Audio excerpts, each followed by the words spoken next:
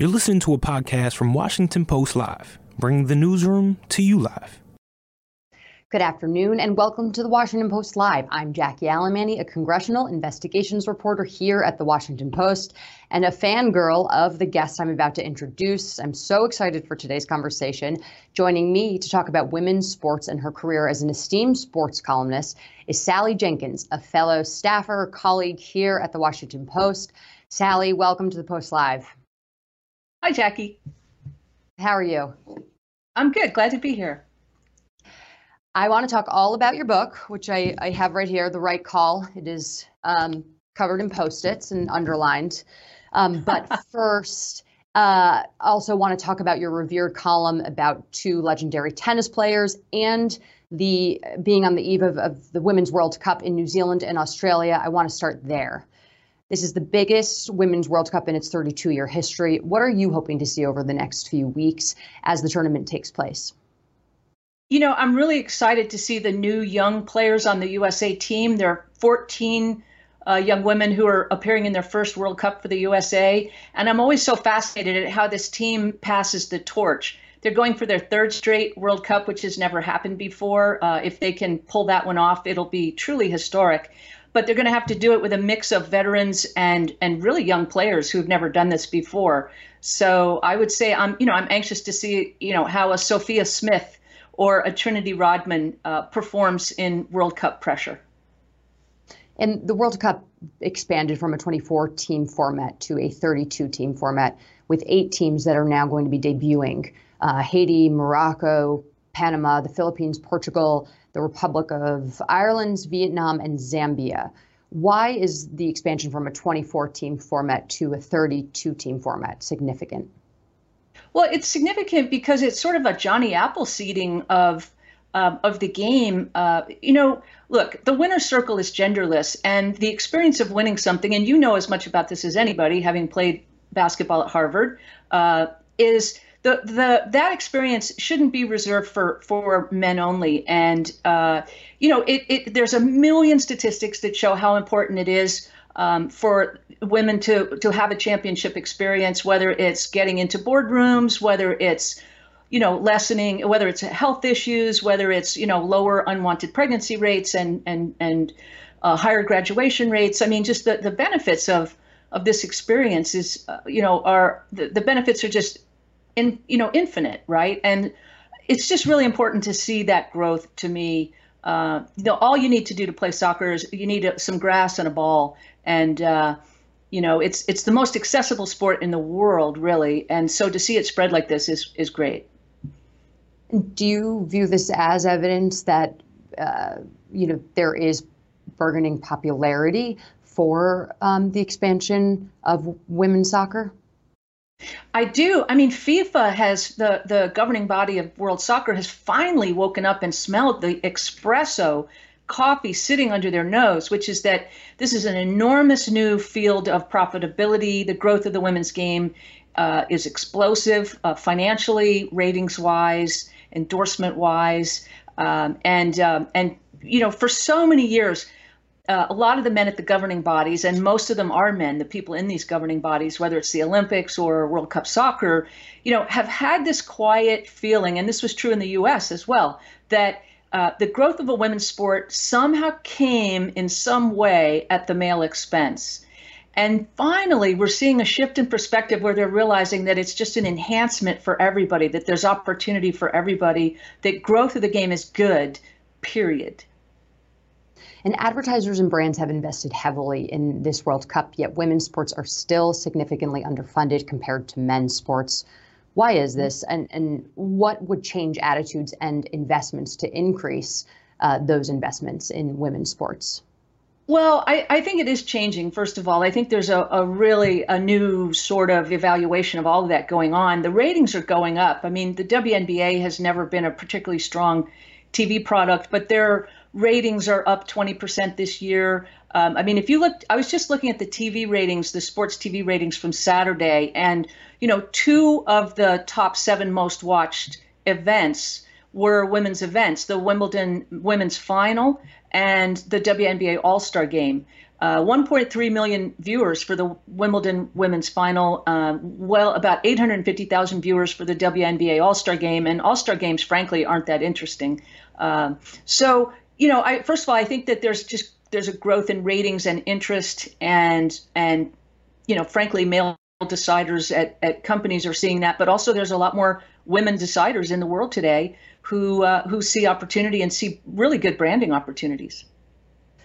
Because you brought it up, I want to pivot to Wimbledon and tennis. It just finished last weekend with 2 new title holders for both the men's and the women's divisions. You recently published a piece at the Post titled Bitter Rivals, Beloved Friends, Survivors.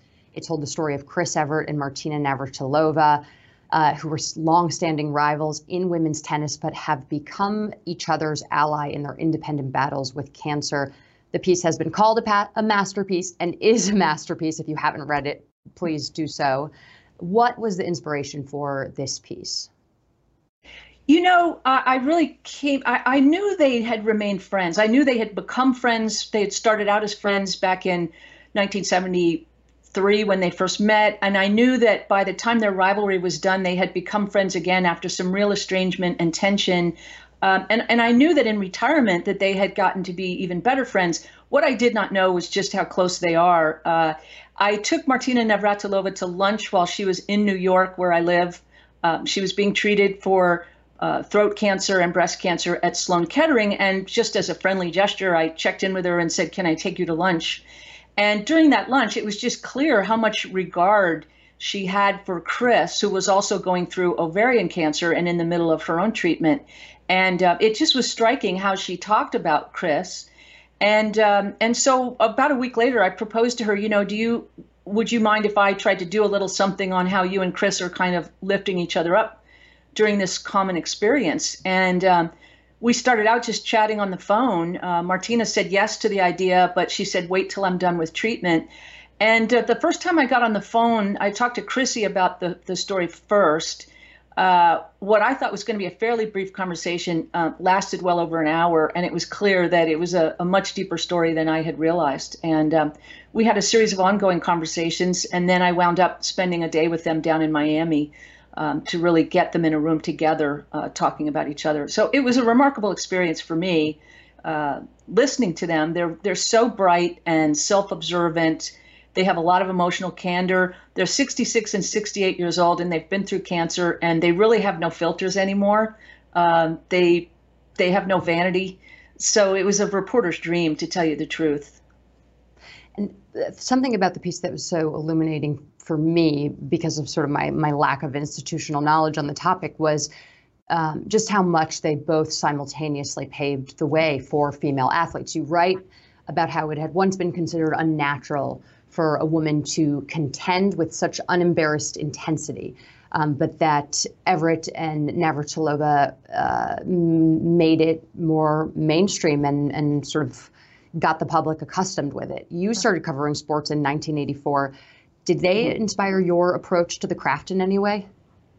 Absolutely. They were a tremendous influence. I mean, I was 24 years old when I really started writing about them for the first time. First off, they were kind to a young female sports writer. I mean, I'll tell you what a male-dominated profession it was back then. Chrissy and Martina's autobiographies were ghostwritten by men. That's how few female writers there were. Martina's co-author was George Vesey of the New York Times, and Chrissy also used a former New York Times writer named Neil Amder. So that gives you an indication of just what a male-dominated business it was. So they recognized and saw young female sports writers coming up, and they were good to them. And I was one of those, number one. But number two, it's really true. Like, the idea of competing with the fierceness that those two women did. And one of the things I did for the piece was go back and watch, start to finish, 3 of their greatest matches.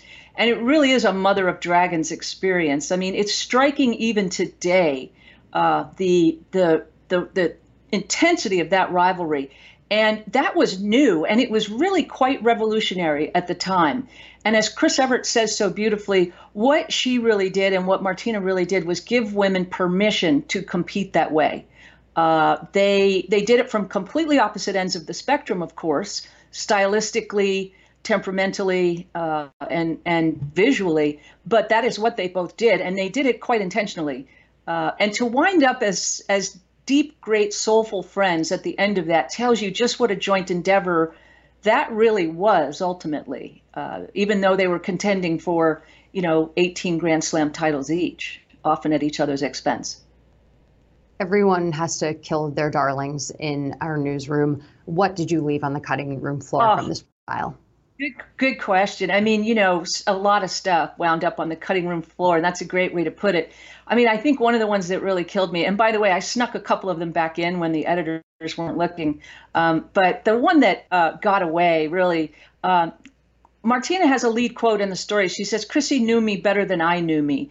And that was really true. Chris could look at Martina in the locker room, and she knew from Martina's mannerisms and from whether she was talkative or quiet, how nervous Martina was. And she knew that if Martina was very talkative, that she was nervous, that she was chatty and sort of overamped. And Chrissy knew that that was going to be a pretty good day for her, that Martina wasn't as confident, as she might have been. And she told Martina that years later. And Martina was like, great, now you tell me, thanks a lot. But they knew things like that about each other. They could really read each other because it was just the two of them in that locker room, waiting sometimes quite a long time to get on court and play their finals, which usually at a Grand Slam had to happen at the U.S. Open in between two men's semifinals. So they really spent a lot of pretty intense time studying each other in the locker room as well as on the court, and that didn't make the story. So. Well, you got to wonder how much better their biographies would have been had they been written by women. But I want to get back and to had they been older. They were pretty young when they wrote those books too. I mean, they weren't. I mean, I think Chrissy was 23 when she wrote an autobiography. So yeah. I want to get back to soccer for a quick second, in sort of in the vein of what you had said, that they both sort of have, as Rihanna would say, no F's left to give. But Navratilova responded to comments made recently by Megan Rapinoe about trans athletes. And so I want to get your take on this, about where you think this debate is going. Obviously, the two of them do disagree with each other. And what is next in line for the debate about which teams that trans athletes should play for? Yeah, I mean, this is the toughest issue in terms of the intensity of argument on both sides that I've ever encountered in 40 years of sports writing. The feelings run so high. And I've got, longtime acquaintances in sports. Billie Jean King is on one side of the issue, and Chris Evert and Martina Navratilova or Diana Nyad are on another side of the issue. So it's very divisive, and it's my answer is I don't think the science is settled, and I've written about this. Navratilova's take on it is that she is a great human rights champion and always has been. She had a wonderful friendship and still does with Renee Richards. She had a partnership with Renee Richards, played doubles with her. Renee Richards was her coach. She has a deep, very affectionate history with the trans community. Her issue is not a human rights issue. Her issue is a very, very narrow one. Her concern is that testosterone is a legacy athletic advantage. I don't know if the science on that is entirely settled. Some people argue that it is. Some people argue that it isn't. So that is where a Megan Rapinoe and a Martina Navratilova, who agree on 99.8% of the things in this world, they do disagree on that. And, I really don't know where that issue is headed. I think there needs to be a lot more work done about adolescence and testosterone and legacy advantage. Is there an advantage left over in terms of muscle mass or skeletal development or, any other potential built-in advantages that are unfair? I am not sure personally of the answer to that question. I certainly favor participation in high school for everyone. Everyone in high school is on the way to becoming someone else, quite frankly. And, I just think from a basic human rights standpoint, that is the right thing to do. It is a different question at the more elite level where scholarships and livelihoods are at stake. Testosterone is on the banned list competitively as an enhancer and as an advantage. And so it's a question. That's my best answer. I think the best answer here right now, and the fairest answer, is I don't know where this is headed. I want to dive into your book, The Right Call, which is such a great read for everyone, sports enthusiast or not. But you debunk many myths in the book, one of which is that champions are born. And you say that champions, in fact, are made. Can you unpack that a little bit for us?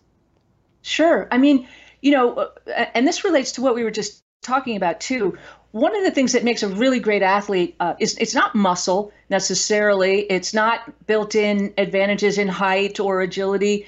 What makes a great athlete is the efficiency of the messaging system between the brain to the body and the body back to the brain. Everything a great athlete does is on some level a decision. They're micro decisions constantly. When you see a Steph Curry in the NBA making a beautiful three-point shot, or you see Patrick Mahomes in the NFL making a great surprising pass, those things are micro decisions, and they are skill-based, not talent-based. And that is the sum total of the most knowledge I've acquired over 40 years. The most profound insight I can offer, and it's simple, it's not profound, is that champions are in fact made. Talent is a fractional component in what they ultimately do at the most elite level. And one great example of that is Peyton Manning, who was the son of a great NFL quarterback, Archie Manning. Peyton was a great, early top draft pick, certainly born with lots of advantages. But by his third year in the NFL, his one-loss record was 32-32, and he led the league in interceptions. So it is simply not true to say that Peyton Manning was always destined to be a Hall of Fame quarterback. He is a self-made man, just like all the great champions I've ever covered. Something I really love about the book is that I feel like it's given me a whole new vocabulary at times in the past when I'm trying to articulate the impact of sports on my adult and professional life. I sort of cringe at how maudlin and cheesy I can sound, but you talk about it in such technical terms and with just very, very quirky and magnetic terms that I love. One of which being a phrase that you write that your dad used with you often, which is the athletic heart. And I'm wondering, you said that your dad used to posit to you, who can best describe the athletic heart, which you have obviously dedicated your life to doing. What can you define the athletic heart for us, sort of in the vein of champions being made and not born? The athletic heart is just aspirational. It's just highly aspirational. And it's the desire to put all your chips in the middle of the table and possibly break your own heart, disappoint yourself with your performance. I mean, I was the great Pat Summitt. I did 3 books with Pat before she was the great Tennessee basketball coach. And Pat, told me, just like my dad did, most people are afraid to go all in. Pat said they're afraid to say that's the best I can do. And it's an inhibitor, that instinct to say, I'm going to hold back a little bit because I don't want to disappoint myself and I don't want to have to say, oh, I failed. And I think the great ones, that's the real separator there. Champions are willing to break their own hearts. They really are. And that's the best that I can describe it. And I see so many people who feign nonchalance about something. And I certainly did that earlier in my career. Because if you feel like, well, I don't care that much about this, then you don't have to disappoint yourself and you don't disappoint other people. And but if you go about it with, again, that phrase, unembarrassed intensity, if you commit to doing that, you can really surprise yourself. Which athlete throughout the course of your career have you covered who you think, whose fear of success, as you phrase it throughout the book, prevented them from getting to that next superstar level? That's a really good question. I mean, I think that for a while it was Andre Agassi. He was a great child prodigy. No question that for a long time he was afraid of going all in on tennis. maybe resented it because he'd been sent off to tennis camps when he was very, very young. The beautiful thing about Andre was that he flipped the script in mid-career and decided to commit. But that would be one example. I think I'm trying to think.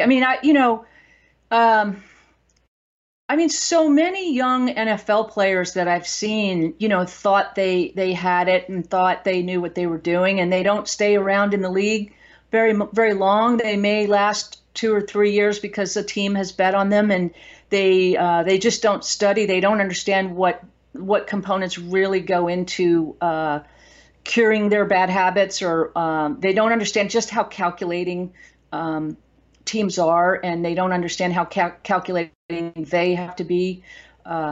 There's innumerable, examples actually. But what's really beautiful is that so many of those turn it around. What's great, the Tampa Bay Buccaneers Super Bowl winning team a couple years ago, this is always my favorite exercise, is to count at the Super Bowl how many players on each team were not drafted coming out of college. There's always a long list of undrafted free agents that have made it onto a Super Bowl team.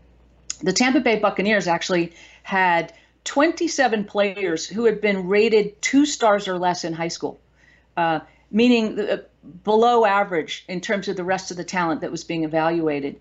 And what's so important about that statistic to me is that what it says is a lot of times the 5-star kids, the top draft picks, those guys may end up coasting on talent a bit more because they think, well, I've got it, I've got the magic. And it's the 2-star or less guys who wind up, being the ones in the Super Bowl. And I want to get to a great audience question that we have from Suzette in DC. And she is wondering what toll, if any, does imposter syndrome play in the success of male athletes versus female athletes in sports performance? Yeah. We've all got it, right? The imposter syndrome is, I think that it's huge for all athletes. I think they're all afraid they're imposters. And even if they do it once, they're afraid they can't do it again.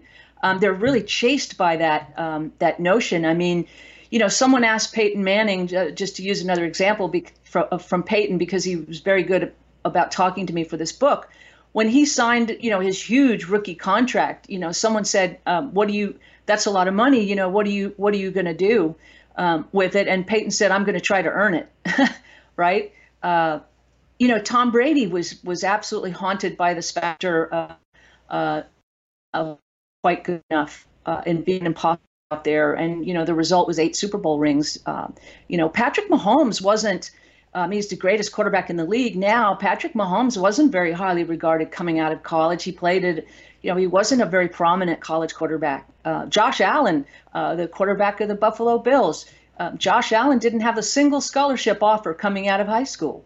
The imposter syndrome chases a lot of these people. It's very interesting. And from a journalistic perspective, I have to ask you a little bit more about your process, which you do actually sort of detail side by side your stories about athletes extensively throughout the book. You open the book by recounting one of the questions you once asked Steph Curry, which was, can I feel your hands? It's a genius question, and I think one that many journalists would be too embarrassed or afraid to ask. One, can you describe what his hands felt like? And then can you also give us a little bit of advice on how you approach your subjects and how you craft these questions that elicit such interesting and illuminating answers? I think one thing to always be conscious of, my father always told me, don't ever forget that there's a million people would love to be sitting in your seat, in that press box at that big game. Or, how many people would like to talk to Steph Curry about his process, right? And so you try to think of the questions that, anybody who got the chance to talk to him would ask. And look, can I look at your hands is just such an instinctive question to ask, and can I feel them, right? And his hands were shocking. They were the hardest, thickest, flakiest calluses. They were so rough, and his shot is so smooth, right? And it was just a really striking contrast. And a lot of NBA teams actually keep big tubs of manicure wax around because their players work so hard and they shoot so many practice shots that their hands really do get super flaky, and calloused. And And Steph Curry was telling me, I try to use that wax, but it really doesn't do much good because he shoots 2,000 practice shots a day. I mean, he literally had the hands of a logger. It was like he was wielding an axe all day long, practically. So that was a surprise. But you try to ask questions like that, questions that anyone sitting in that privileged seat would like to know the answer to. And quite frankly, I think sometimes those people, whether it's a Megan Rapinoe or a Steph Curry or a Peyton Manning, they enjoy those questions too. I mean, they spend a lot of time being asked, what was the pitch or what was the play? And that stuff is pretty mundane to them. It's not exactly the most interesting part of what they do. It's critical, of course, but the X's and O's are really kind of the least of it, just like talent. What's really interesting is the psychology of it and the neurology of it. Again, the messaging system between the body and the brain and the super efficiency that they achieve with hard work. That's so beautiful. They take something that is so tedious and so granular, and they make it in time so beautiful and really, like ballet, right? It's almost magic, and that's the most interesting part. And they appreciate being asked about that stuff, I think. Yeah, that's what I always try to remember with subjects. At the end of the day, people like to talk about themselves, but there is a lot of. And I would say, like, frank curiosity is pretty disarming.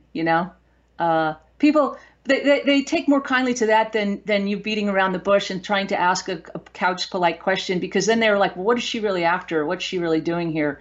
And so I think just a straightforward, curious question can kind of win the day, in interviewing people. There is a lot of speculation about how artificial intelligence is going to transform industries writ large, but the sports industry is obviously not exempt from this. Can you talk quickly a little bit about how the industry is expected to change in coming months and years because of AI?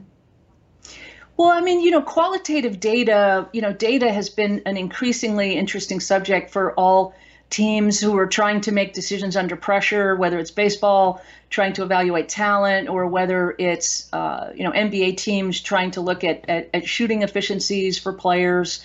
AI has even helped free throw shooters in the NBA. I think they've used some virtual reality at times devices to try to help players improve their shots. And so, there are applications of it that are interesting. I also look, let's face it, AI is inherently plagiaristic, okay, from my standpoint, from the standpoint of people who are creative. Its applications on things like infrastructure or, efficiency, form efficiency of free throw shooting, things like that could be really, really interesting. So, I think it's going to grow. But the bottom line to me is that even then, what happens so much of the time is that the human factor, it can be so unpredictable. Humans aren't data, especially on a playing field. And so a fourth down situation in the NFL for a coach, AI may tell decision X, but then human beings have to go out there on that field and execute decision X, and they may do Y, they may do Z. And so it's ultimately, you have to have rapport with your people. And your people have to understand your intentionality and what you're doing and why, so that they can execute it with real faith in the decision. And I don't think AI can give you that. And I can't let you get away without answering a question about golf. PGA Tour Commissioner Jay Monahan had returned to work this week after a health-related absence. His future with the tour is unknown due to an agreement he signed with Saudi Arabia's Public Investment Fund. What do you think his next move should be? Resignation. I think Jay Monahan needs to resign. I think he betrayed his constituency. I think he violated his duties as a commissioner of the PGA Tour when he didn't consult his players, who he allegedly purportedly works for. I think questions need to be asked about what he and the two other policy board directors, who clearly have something to gain from this deal, which is seats on a new for-profit company board. I think there need to be serious questions asked about, what their compensation will be, what the understandings are about what advantages they will gain if this deal goes through. That's just for starters. I also think there's a big fallacy out there that the Saudis were ready to continue to lose money hand over fist in golf. There is no evidence as a reporter to suggest that the Saudis take kindly to losing or just dropping $1 billion at a time. They got wiped out. Their stake in Credit Suisse got wiped out. And the head of the Saudi National Bank actually resigned as a result of that loss. They have lost well over that in Live Golf. They have put $1 billion into it for absolutely nothing. Another at least $700 million in counting has gone into it this season. They've got no television rights. They were unable to sign a TV deal. They've got no endorsements to speak of. It's strictly pouring cash into a black hole. And if this deal doesn't go down, it will be a complete loss. And so there is just real serious questions as to why the PGA Tour would ever make this deal with the Saudis when there's no evidence that it really had to happen. They didn't seek any other capital. They didn't seek any other bidders. It was a completely closed process, and the entire deal absolutely stinks to high heaven. And on that note, Sally, we are unfortunately all out of time, and we're going to have to leave it there. Sally Jenkins from the Washington Post, thank you so much for joining us today. Thank you. Thanks for listening. For more information on our upcoming programs, go to WashingtonPostLive.com.